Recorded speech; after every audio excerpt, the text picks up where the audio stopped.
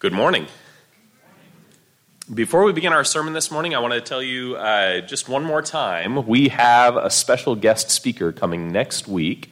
John Reed is going to come and share with us about being a welcoming congregation, how we welcome people into our assemblies, how we welcome them into our homes, how we welcome them before they've even set foot inside of our doors, how we as a congregation might do a better job of being a welcoming place for people. This is part of what we're going to call our Welcome Home ministry. Some people might think of it as guest relations, but really it's just about how we receive people and how we receive them well. And in many ways, that's actually what our sermon series has been about.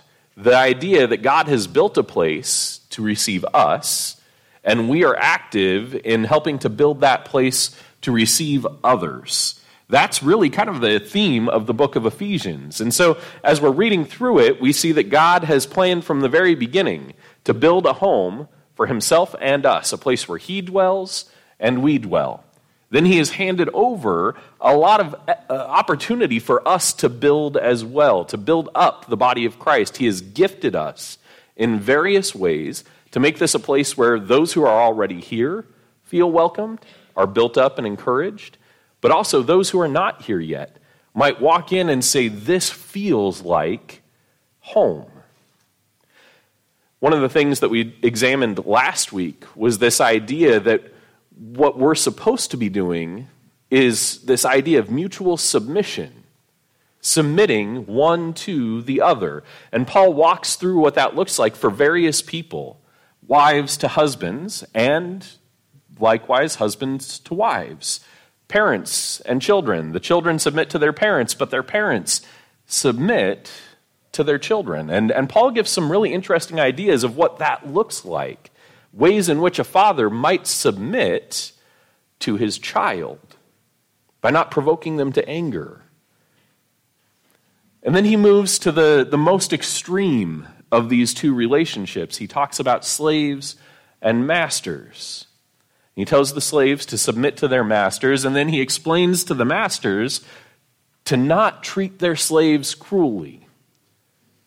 Likewise, he tells them, masters to slaves, remember that your servants, your slaves, know that you have a master in heaven.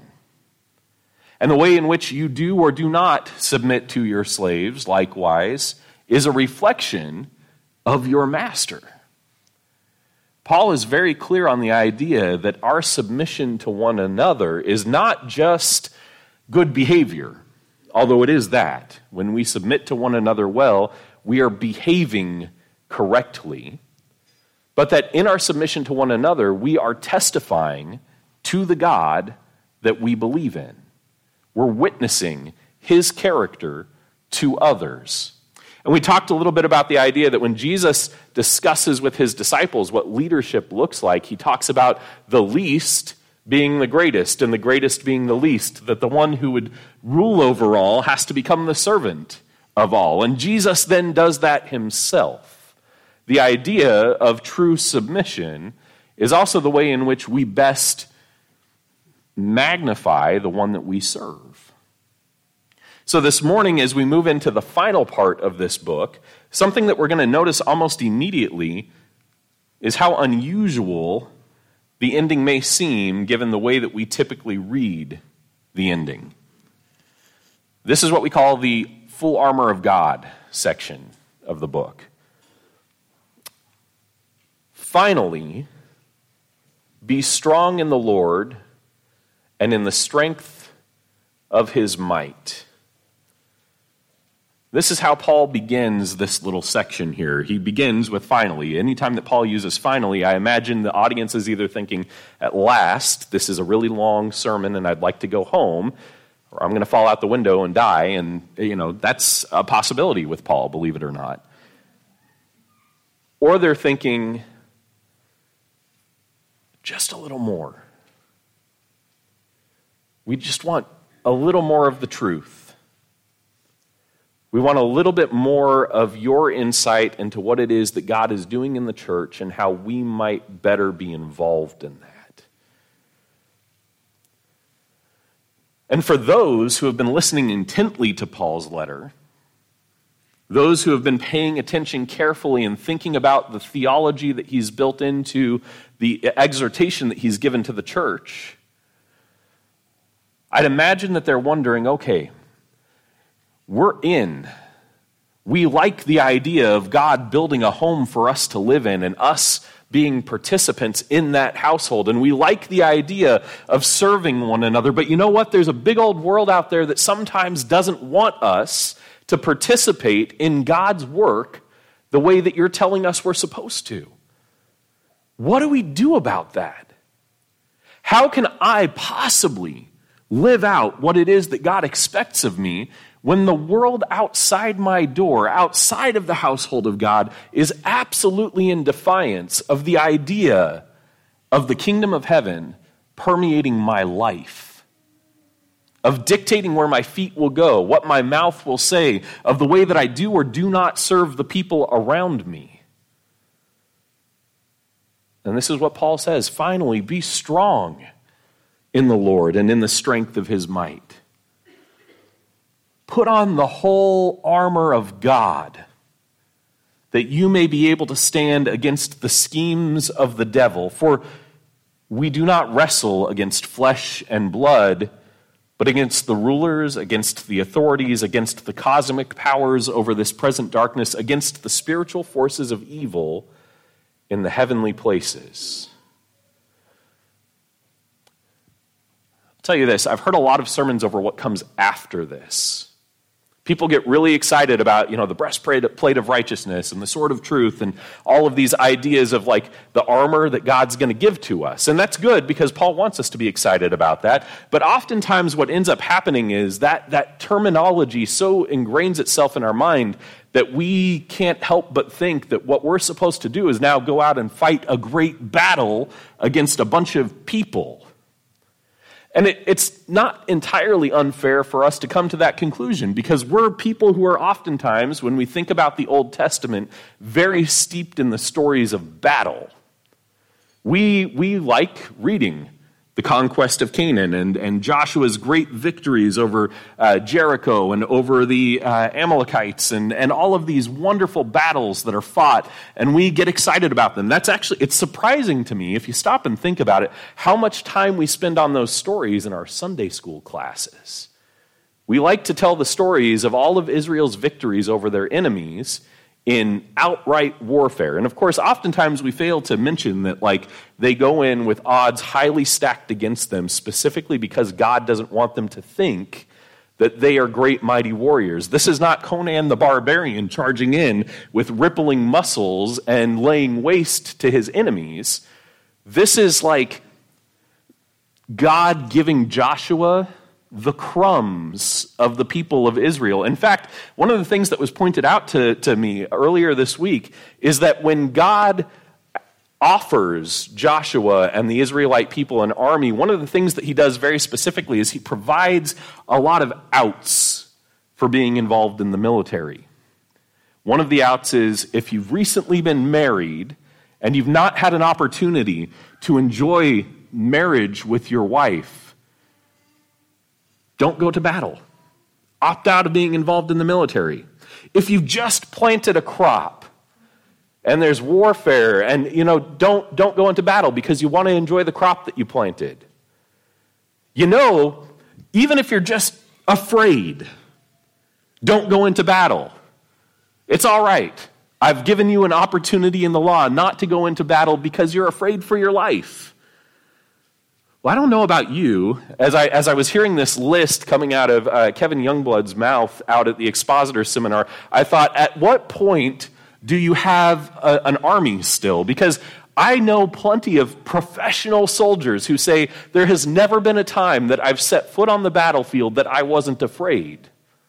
There has never been a time that I've been deployed that I didn't feel at least some apprehension about what I was involved in, a little bit of fear about whether or not I'd see my wife and children again, about whether or not I'd ever set foot on the soil of my homeland again. And it came to my realization that what God has done is essentially say, I don't need you to win the battles for me. I've got that underhand. I just need someone to go and stand out there so that they know which army it was that won when they fail miserably to defeat you. You think about the military strategy of the Israelite people, marching around a wall, throwing down pots and yelling loudly and blaring trumpets, right? This is not warfare as we imagine it, but we like to think it is. As we read through the book of Joshua, as we read through David's reclaiming of the outer pieces of the promised land, we get excited about swords and shields and armor and helmets and all of this crazy wild stuff. But the most remarkable story of a battle that David goes into is the shedding of all that. The laying aside of the impressive armaments, the laying aside of a sword from the king. It's about a boy in his mid-teens going into battle with a piece of leather and some stones. Over and over again, the battles in the Old Testament are not about military might and the conquering of flesh and blood by flesh and blood. They are about a spiritual warfare between the God of Israel and the false gods of the other nations. Now, it's important for me to clarify, when I say false gods, I'm not saying that there weren't spiritual forces that God was combating that might have presumed themselves to have been gods. In fact, when Paul says that indeed there are many gods, something that he's referencing is a clear understanding that ancient peoples had, that there were a lot of spiritual forces out there that you could align yourself with. But the Israelites knew the one true God, the one that had created all things, including those other spiritual forces. So when Paul begins to talk about the armor of God, and our temptation is to suddenly think that God's going to make us mighty warriors clad in great, wonderful armament to go and exact a battle against our neighbors, it's very important that he begins by telling us that's exactly not what he means. We do not wrestle against flesh and blood, but against the rulers, against the authorities, against the cosmic powers over this present darkness, against the spiritual forces of evil in the heavenly places. Now, you read that list, and for some of us, the first thing that we think is that there's like 4 categories that are happening here. But the truth is, this is all a connected idea. The rulers and authorities are not separate from the cosmic powers of the present darkness. They are not separate from the spiritual forces of evil in the heavenly places. Paul is explaining one category against which we stand. And I can understand how someone might approach this and read it and see it as an ordered list of some kind. Well, rulers are one thing, but rulers have to derive their authority from somewhere else. The authorities, they're another thing. The authorities are in alignment with the spiritual forces of darkness, or the cosmic powers, I should say. And those cosmic powers, they are aligned with the spiritual forces of darkness, of evil. But that's not what Paul is doing here. The key to understanding all of this is a single phrase that happens in the middle of this text. It's a single word that Paul uses. It's the only time it occurs in the Greek. It's the only time that we ever find it in all of Scripture. And that word is what we translate as cosmic powers. It is, I jumped ahead here. Cosmokratoris, and I was trying to think of a way to illustrate that this week, and all I could think of was Cosmo Kramer. So if you spend the rest of the week thinking of Seinfeld, hopefully that in some way spiritually edifies you. If not, I apologize. If you think that Seinfeld is the worst thing that's ever happened, well, we can have that conversation. Cosmokratoris. Cosmo meaning the universe, the things that are created. Sometimes we translate this as world.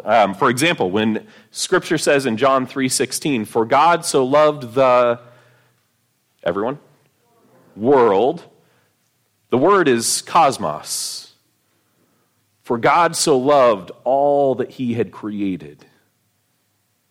The cosmos is not just the concept of those things which we observe, or even the people which we observe. In many ways, John 3:16 echoes the first chapter of Scripture when God says, "It is very good." God loves his creation. God loves what he has brought into existence. He loves it so much that he spent the entirety of history working towards its reclamation. But he's constantly combating something that is attempting to reclaim it for itself. That in fact, in many cases, has already claimed it, has staked a claim on the cosmos. Kratorus means powers. It means those things that have some sway or hold or ability.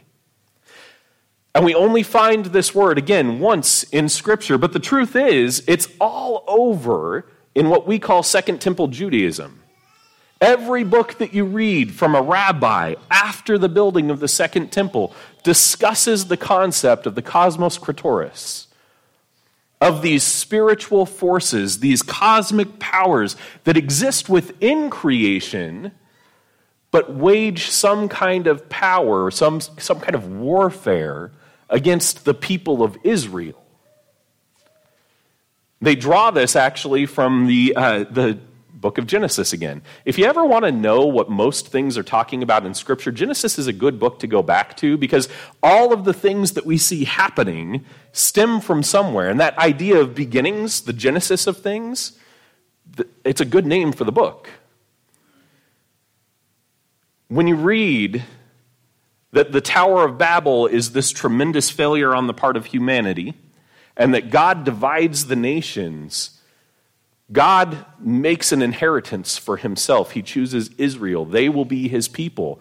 But he also offers to the Elohim, the sons of Elohim, these spiritual forces, the governance of other nations. He divides up the peoples and chooses for himself a bunch of wandering nomads who won't settle for several hundred more years. He says, this is my inheritance. This is what I have chosen for myself. You all take whatever you want. I have a plan and a vision for what I am doing. And those other governors of the other nations, those are the cosmokratoris. Those are the ones that have power in this world. As we read throughout the Scriptures, one of the things that we see is that the Israelites don't presume that the idols that sit in temples are gods themselves, but they very much presume that there is something behind those idols that are worshipped, that hold sway over men's hearts. And God is constantly telling the people, do not worship the gods of the Canaanites. But he's already told them not to make for themselves idols, not to worship stone and wood. So why does he have to make this other distinction? Don't worship the gods of the Canaanites. Well, you've already covered that with don't worship idols. Because there are spiritual forces of darkness in this world that would have our hearts, that would take them and treat them as though they belong to them.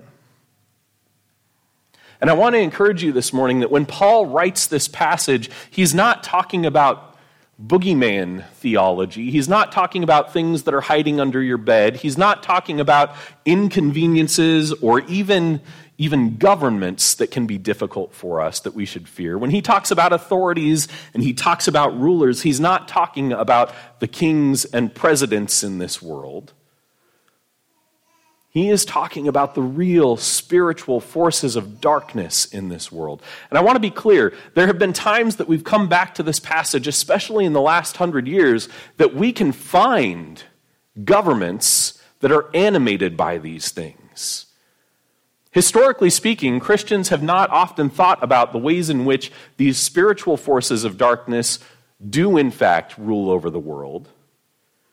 But after World War II, we had a name for what the spiritual forces of darkness in this world might animate themselves as.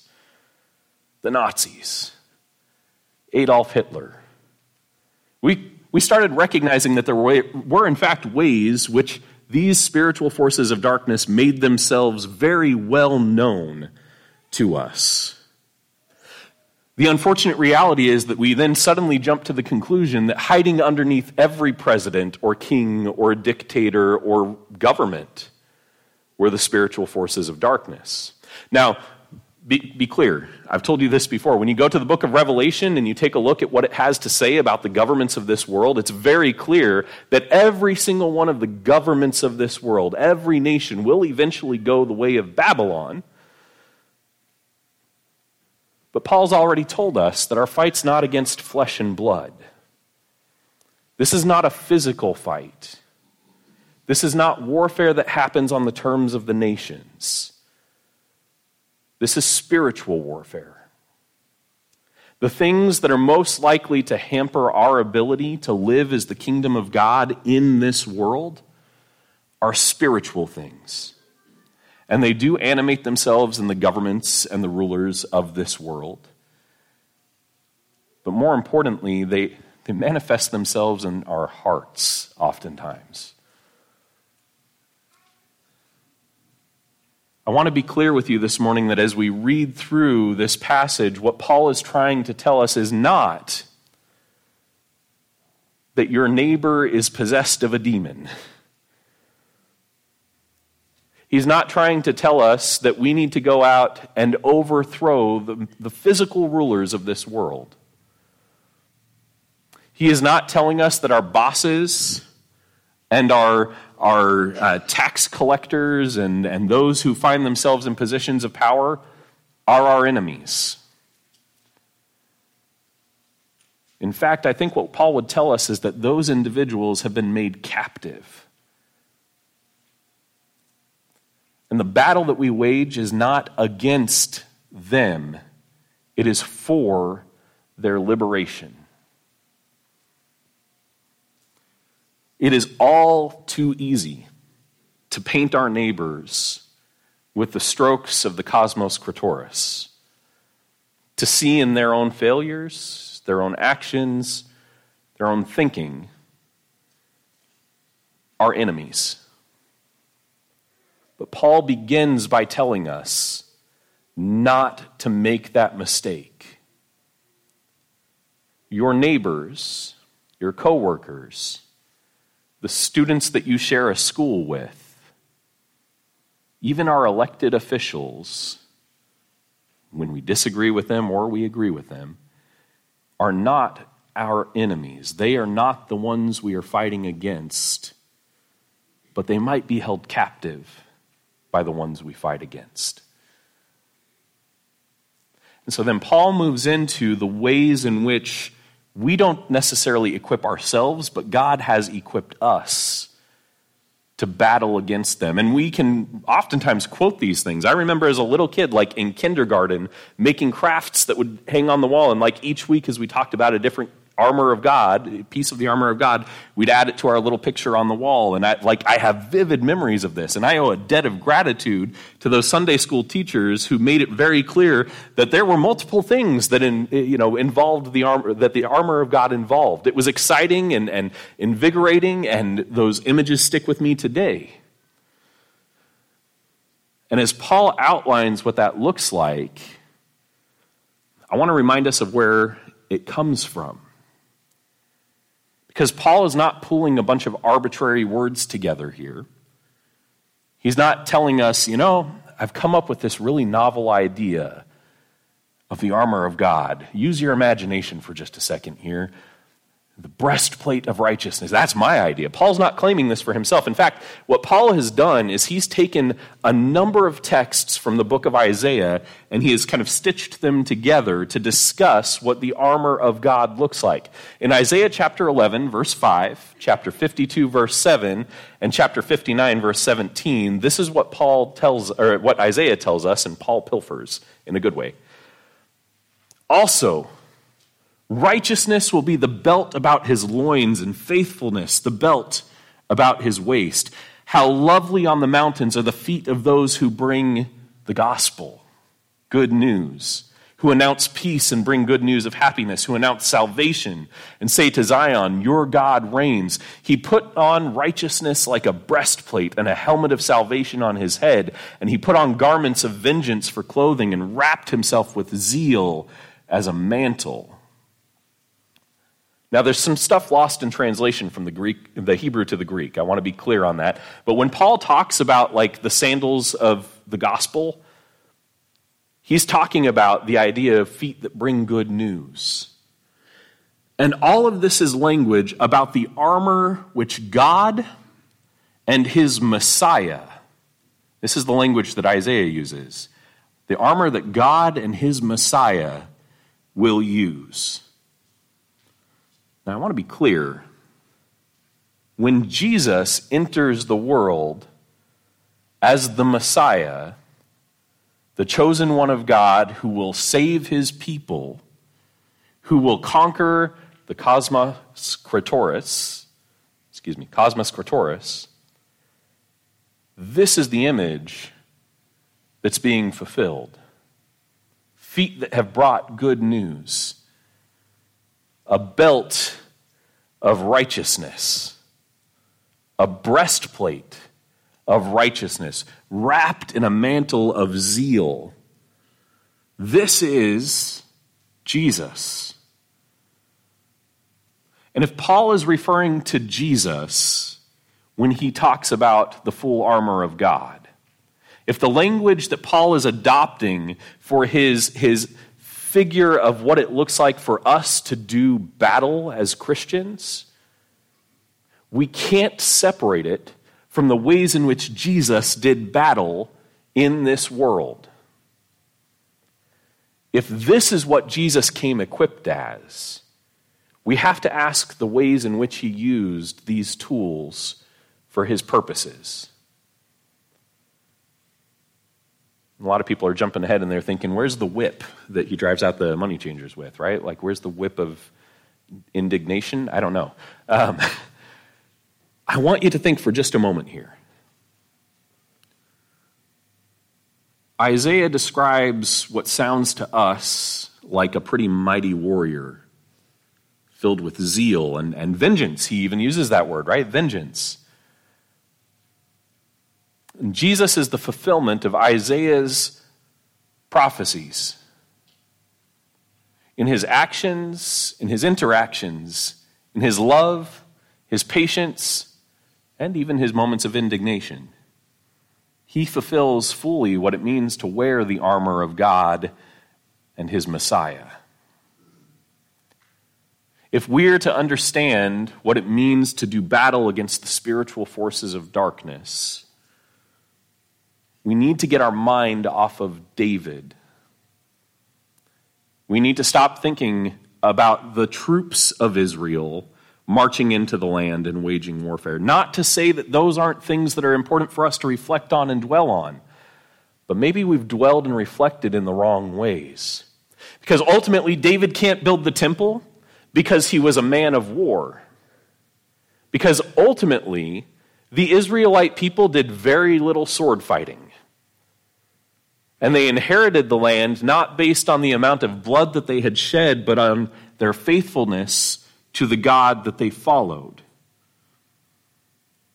And if our primary image for understanding the full armor of God is the same image that the Israelite people had of how this passage in Isaiah would be fulfilled, we're going to have a lot of trouble lining Jesus up with that image. And if the same armor that Jesus wore is the armor that we have now inherited to do the work that God wants us to do, we need to make sure that we're not using it in the wrong ways. We're going to look an awful lot like David marching out onto the battlefield in Saul's armor and saying, I look ridiculous. What do I mean by all this? It's important for us to know what we fight against, but it's also important for us to understand what we fight for. In fact, I previously named the lesson What We Fight For. And then I changed it because I wanted to use that as my closing line, and now I'm explaining it. So it's less impactful. Isn't that wonderful? We need to understand what we fight against, but we need to also understand what we fight for. We fight against the cosmos Kratoris, the great and powerful spiritual beings that stand outside of our space and time.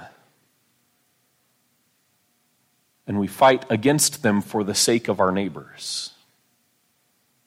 We fight against them for the sake even of our elected officials. More importantly, we fight against them for the sake of our enemies. And we would lay down our lives for those people so that they might be liberated as we have been liberated from the spiritual forces of darkness. That's the entire message of the gospel, isn't it? That we have a God that loved us so deeply, who was so filled with honor that he could not imagine his own creation being dishonored by false deities, being caused to stumble in such ways that they were separated from him and relationship with him, that his image bearers would be demeaned and debased. So he moves into history to liberate us from the spiritual forces of darkness. That is the commission that we have been given, to fight in the same way that Jesus fought for the liberation of our neighbors and our enemies. Let's pray. Our Father in heaven, for so long, our understanding of what warfare looks like has been drawn from the wrong place. We see nations fighting nations. We see people taking the lives of other people. We see a combat in which the person across from us who bears your image is our enemy. And what you have called us to is to see them not as our enemy, but to see them as our brother, and to seek their liberation, even at the cost of our own lives, to humble ourselves to such an extent, to submit ourselves to one another, to show honor to one another in such a way that we might better understand the spiritual battle that lies behind the faces we see.